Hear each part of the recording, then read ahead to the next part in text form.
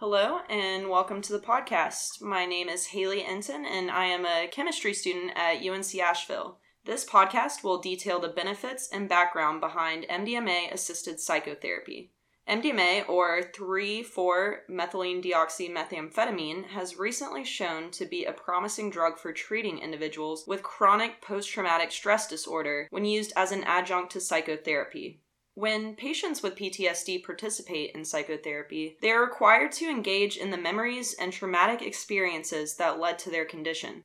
It is proposed that when MDMA is given to patients in a clinical setting, the drug can increase openness, feelings of empathy, pro-social behaviors, and can even strengthen patient-therapist relationships while conducting psychotherapy.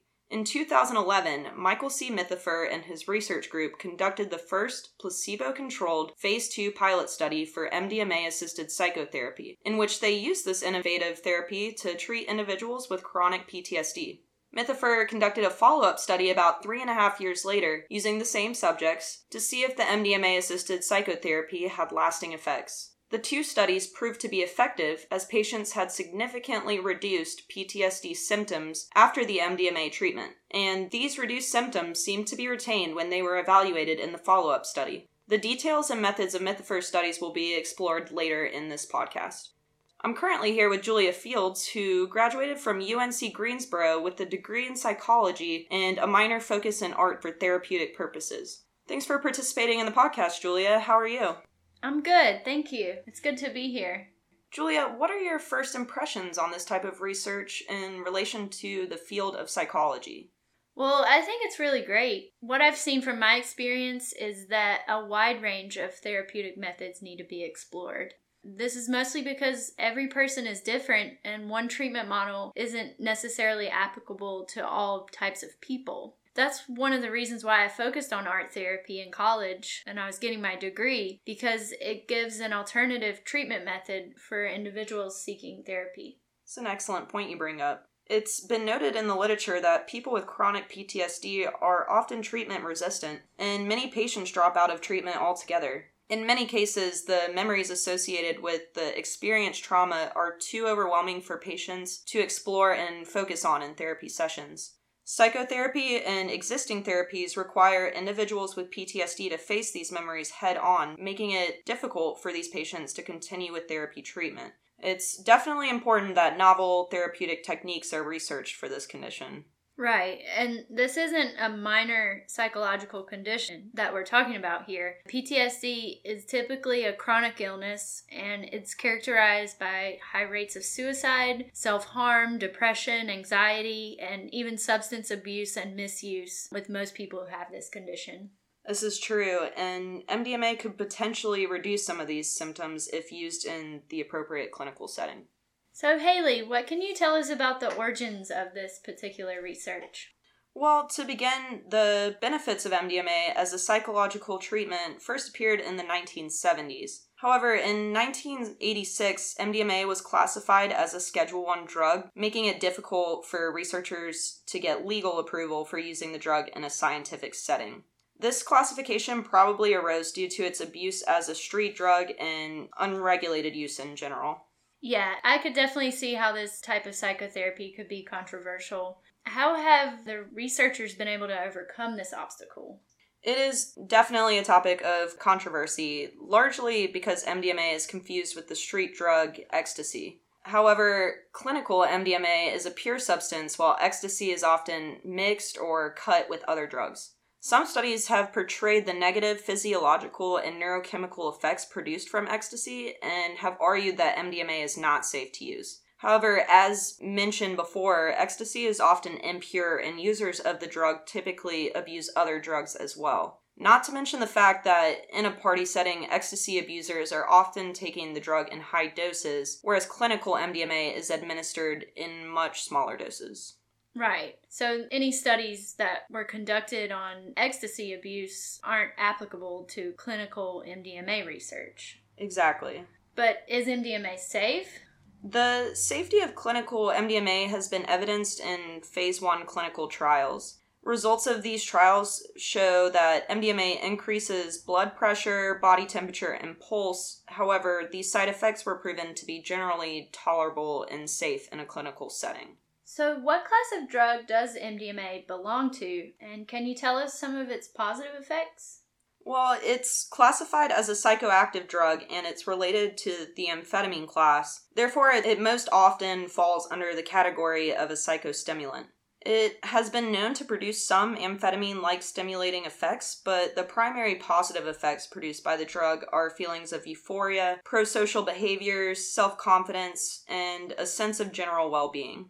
Okay. Speaking of psychoactive drugs, I know that hallucinogens also fall in this category. MDMA can be considered a hallucinogen even though the visual effects are extremely minor in comparison. Why is MDMA a good choice for treating PTSD, but not necessarily other psychedelics? That's a good question. These drugs are sometimes grouped together because of their psychoactive classification. Also, MDMA's chemical structure is similar to that of mescaline, which is a potent hallucinogen.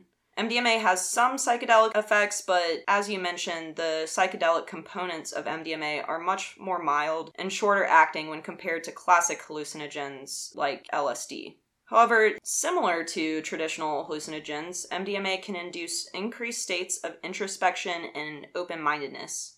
MDMA allows individuals to achieve these altered states without having the altered perceptions of reality or cognitive disturbances produced from traditional hallucinogens.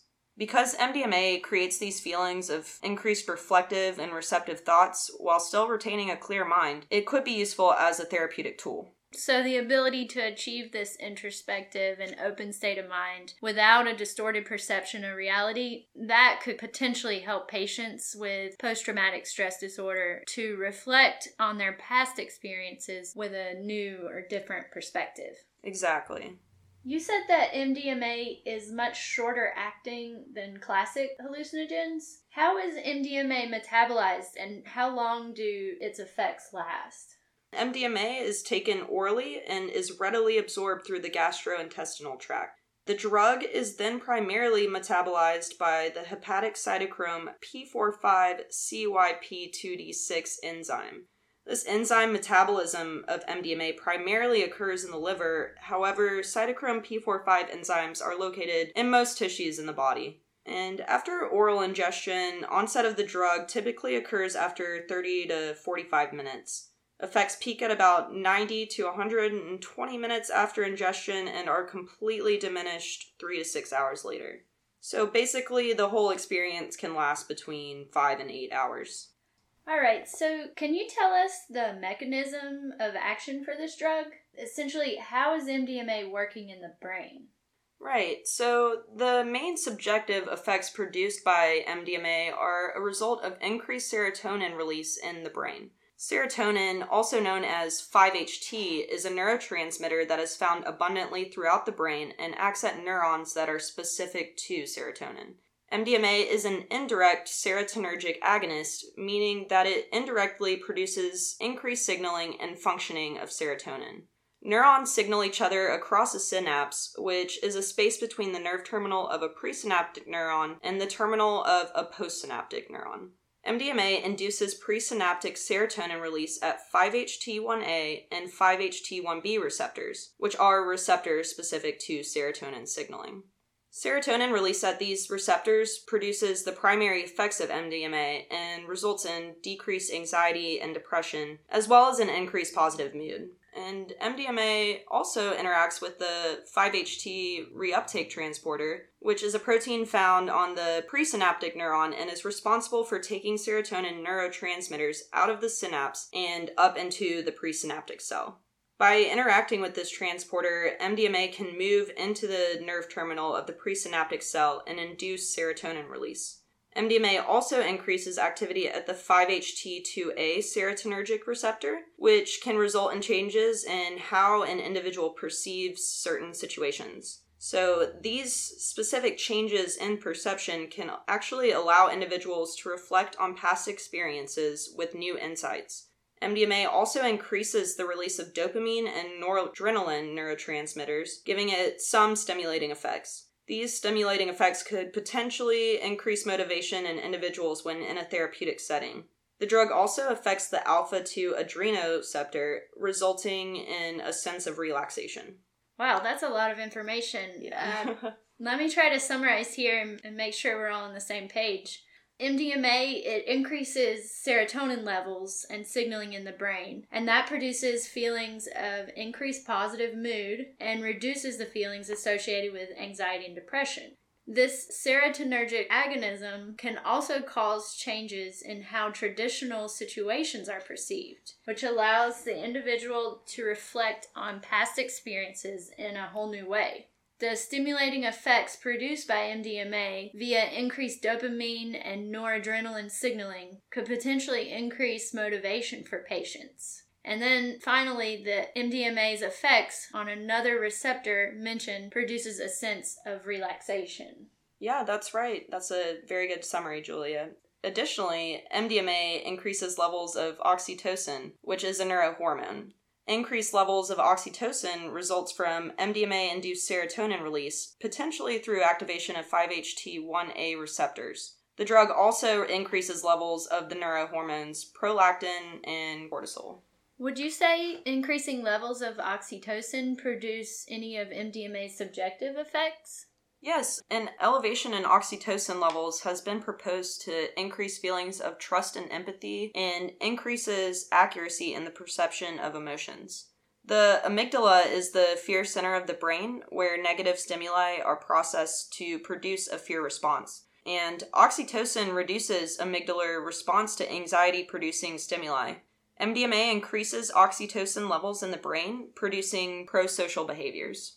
So basically, when MDMA increases levels of oxytocin, it produces the feelings of trust, empathy, and prosocial behaviors. Right. These increased levels also reduce one's fear response to negative stimuli, which then reduces the associated anxiety. Correct. And those feelings and effects produced from MDMA reflect the drug's potential to be an effective aid in psychotherapy, especially for treating PTSD.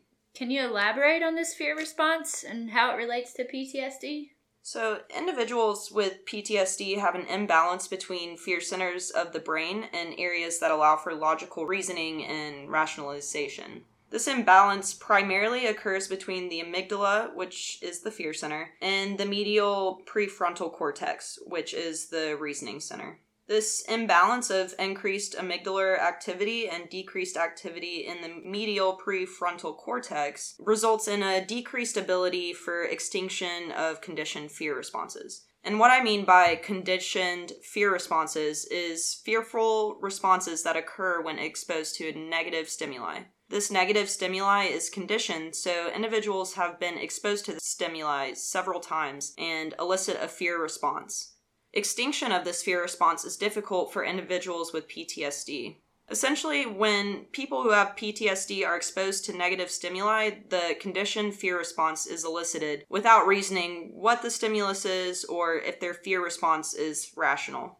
Okay, so overcoming their conditioned fear response is crucial for successful treatment of PTSD because the traumatic experiences must be engaged during therapy sessions in order to improve the symptoms. Does MDMA help overcome these fear responses? It definitely has the potential to. MDMA has shown to improve fear extinction responses when individuals are exposed to negative stimuli. One study examined MDMA's effects on fear extinction in a group of healthy subjects with no psychological disorders. The results were that MDMA increased prefrontal cortex activation and decreased amygdala activity when the subjects were exposed to angry faces. The angry faces were used as the negative stimuli, and this is applicable to individuals with PTSD because they can have trouble accurately processing emotions. The study also completed a neuroimaging analysis of MDMA administration in the healthy subjects, and researchers found that there was a decrease of cerebral blood flow in the right amygdala and hippocampus. These changes in cerebral blood flow were directly tied with positive psychological effects. Additionally, increases in serotonin and noradrenaline signaling, a neurochemical response to MDMA, is important for fear extinction learning across species. As previously stated, MDMA elevates levels of oxytocin, and oxytocin plays a role in reduced amygdalar activity that is associated with fear. Well, the background information clearly validates the reasoning behind Mithofer's study on MDMA-assisted psychotherapy. How exactly was this study carried out? Right, so Mithofer and his research group conducted the first study in 2011. This study was the first placebo-controlled Phase 2 pilot study using MDMA-assisted psychotherapy for treating individuals with PTSD. Subjects were required to have chronic, treatment-resistant PTSD, and they also had to taper off and sustain from taking any prescribed medications while the study was carried out.